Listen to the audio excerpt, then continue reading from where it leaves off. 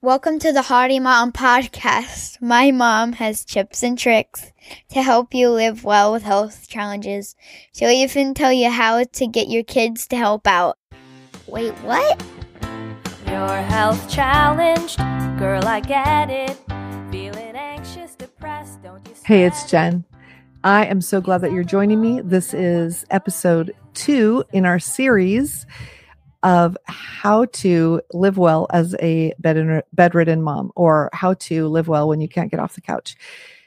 And if you're listening and that isn't you, stay tuned, because what we're going to talk about today happens to literally everyone, not just moms who are bedridden. But I know that I was talking to someone just the other day who said, I really need help with this because it's a struggle.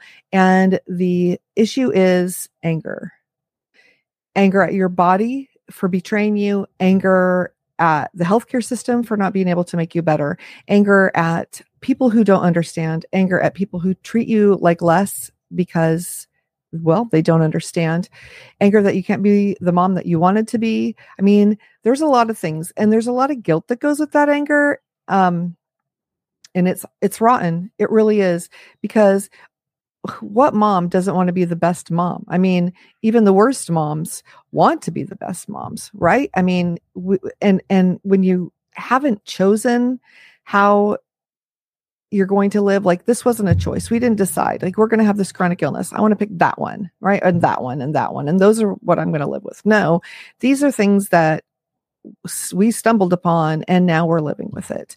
And it can be really frustrating. And so I'm going to propose that you do something completely different than what most people say. Right now, CBT, and now I'm going to space, brain fog, cognitive behavioral therapy is something that's very popular. And I'm not saying that it's a bad thing, and I'm not saying that you shouldn't use it. And if you go to therapy and that's what your therapist uses, go to town. But I'm going to propose that you try something different. If that's not what you're already doing. And if you listen back to episode 65, I interviewed Julie Manano of The Secure Relationship, and she was talking about something that was completely foreign to me, and I've tried it, and it's literally been life-changing, because I also struggle with this anger and guilt and frustration, and it kind of comes in waves. Like, I deal with it, and then I feel fine, and I'm like, why would I feel that way? And then something else will happen. It'll help me. And like my kids will say, oh my gosh, you're going to the doctor. Is this one going to be able to make you run again? Or is this one going to be able to make you stay out of bed more? Or when are you going to be able to do what the other moms do? The other moms go hiking, the other moms do all these things. And I'm not. My kids do surf school every summer, and they surf every day. And a lot of the moms surf with them, and I can't. I can get in the water, and I can get on a bodyboard, and I can float. And I love that. It is my peace. It is my love. But I make peace with it, knowing that I can't do everything. Right. And so I think number one is finding the things that you can do to replace the things that you're angry about missing. Just like I use the bodyboard instead of the surfboard. Right. So if I dwell on, I really want to be surfing, why am I not up there surfing? Oh my gosh, I'm never going to surf. Well, I'm going to get really frustrated and angry. And then I might even feel guilty because my kids are out there and the other moms are out there and I'm not. But instead, I think, you know what? I really enjoy floating with the board. I do. It feels good to me. It's peaceful to me. And so when those other thoughts creep in, I think, but I am so blessed that I live 3 blocks from the ocean, and I can get in there anytime I want to. And I have the board, and I can do what I want. So that's kind of CBT, like replacing one thought with another. And sometimes I do that. But this other idea from Julie of The Secure Relationship is this: let yourself feel the anger, and let yourself feel whatever emotion you're feeling. And if you just thought, well, why would I want to let myself feel the anger? Well, because it works. When your brain is thinking, as brains are wont to do, and sometimes you can't control what it's thinking about, right? Sometimes it kind of darts all over the place, and you stumble upon something that makes you feel angry and frustrated. A, fix the problem if you can. And B, if you can't, it's okay to let yourself be angry and feel angry and think, you know what, this does suck that I cannot do this. And I want to be able, we live through Roxbury Beach. I can't walk to the beach. I have to drive to a beach that's further away where I can park the car. And sometimes it's very frustrating. It's very frustrating for people that come and stay with us that just want me to walk to the beach with them, and I can't. They don't understand why. And they get angry and frustrated.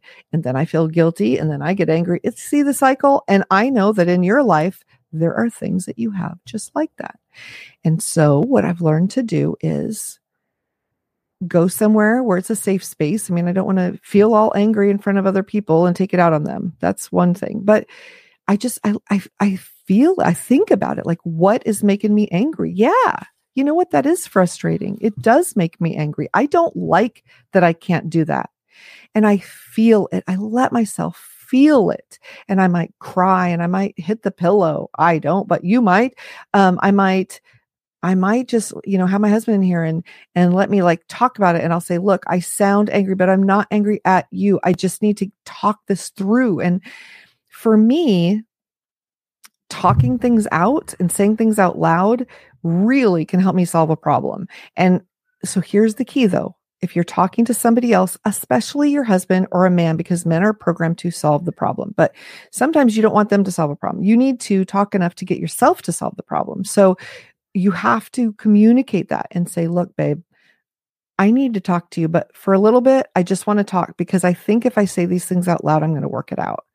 And people who love you will want to solve it. They don't want you to be frustrated, but you're going to say, hey, just let me, and like, get it out, get it out. I'm angry. This is frustrating. Ugh. And if you have somebody that will listen like that, it's so amazing because 90% of the time when I'm doing that, it'll hit me like, oh my gosh, I just could do this other thing, or I just could handle it this way, or if I could just see it that way. Right. And so that really, really helps. And another thing that will help is if you find somebody who has a situation like yours, they're dealing with something like you're dealing, and you talk. We just had company come this past weekend, and my husband's friend and his wife came, and the husband is dealing with a lot of the things like I am. And in listening to him talk, I was thinking, oh, well, what if you tried this? And what if you tried this? And I realized I've got those same issues. And what if I tried those things that I was just going to suggest to you? What if I keep my mouth shut and try them first? Because I don't like getting unsolicited advice that I don't know if it's going to work. So I don't want to give it either. And so I'm going to try some of the things I was thinking. So find other people that are going through what you're going through, hear their story. How are they handling things? What are they doing to get through their anger and frustration? Or what are they doing to solve the problem? And if you're watching the podcast or listening to the podcast, you did not just see my new little poodle come jump in the video. And that was cute. Okay. Anyway, so I got her. She is a little toy poodle and she helps calm me and really is helping me relax. So if that's something that you're able to do or want to do and could have some kind of animal that can help you, I can tell you that she's taken away so much of my frustration and those negative feelings, just holding her and petting her. And it's just very calming. And I'm teaching her how to be a service animal so she can do some things when I start getting really stressed. So that's another thing. And I can't pay the $30,000 for someone to train her and me get her from them, but we are learning together. So it's awesome. So there's another solution to a problem if that's something that you can do. I had said last time that I wasn't going to say things that cost money, but there are a lot of programs that are getting service dogs from adoption places, and it's not that expensive. And then they're training them. So you can do that too. Just make sure you check the dog's personality before you take it home. You can tell a lot. You want a very calm dog. You do not want the lively one. You may want the lively one, but that's not the one that's going to be able to do things. Yeah. It needs to be super submissive and calm. And so there's a tip about that. I know a lot of people that have trained their own service dogs and they're very happy with them. And so it's wonderful. I don't like it when people cheat and have dogs out and about that are clearly not trained in any way and do all the things all over the place and jump on people and don't know how to sit or walk on a leash. That is not a service dog. So that is my soapbox, and I will get off of it. Anyway, so are these tips helping you, or do you think they'll help you, or have you tried any of them? I would love it if you would let me know. You can send me an email, contact@hardymom.com, or go to hardymom.com/contact and send me a message, because I want to know what's working for you. And or what else are you struggling with? Will you send me a message and let me know? Because I'm going to do 28 more of these, and whatever your struggle is, I can fit that in there. And if I don't have an answer or I don't have some tips for you, I'm going to ask around and I'm going to find some answers, because I guarantee you there are other people struggling with what you're struggling with. You are not alone. You are absolutely not alone. And I know sometimes when I'm talking, people think, oh my gosh, you've got so many things. But it's not a contest, right? There's not one of us that has it worse or whatever. It's not a competition to see who's struggling more or whatever. We're all struggling at varying degrees in our journey on a given day, week, month, year, or minute. So wherever you're at, I want you to know that I love you. We may have never met before, but there's genuinely somebody out there that does care that you're going through this. And I really want to join you on your journey. So again, contact@hardymom.com or hardymom.com/contact. And let's talk. Okay. And we have a Facebook group, Hardy Moms. Love to see you there. And I hope that you have a fantastic day. And I can't wait to talk to you tomorrow. The Hardy Mom Podcast, yeah, I'm here for you.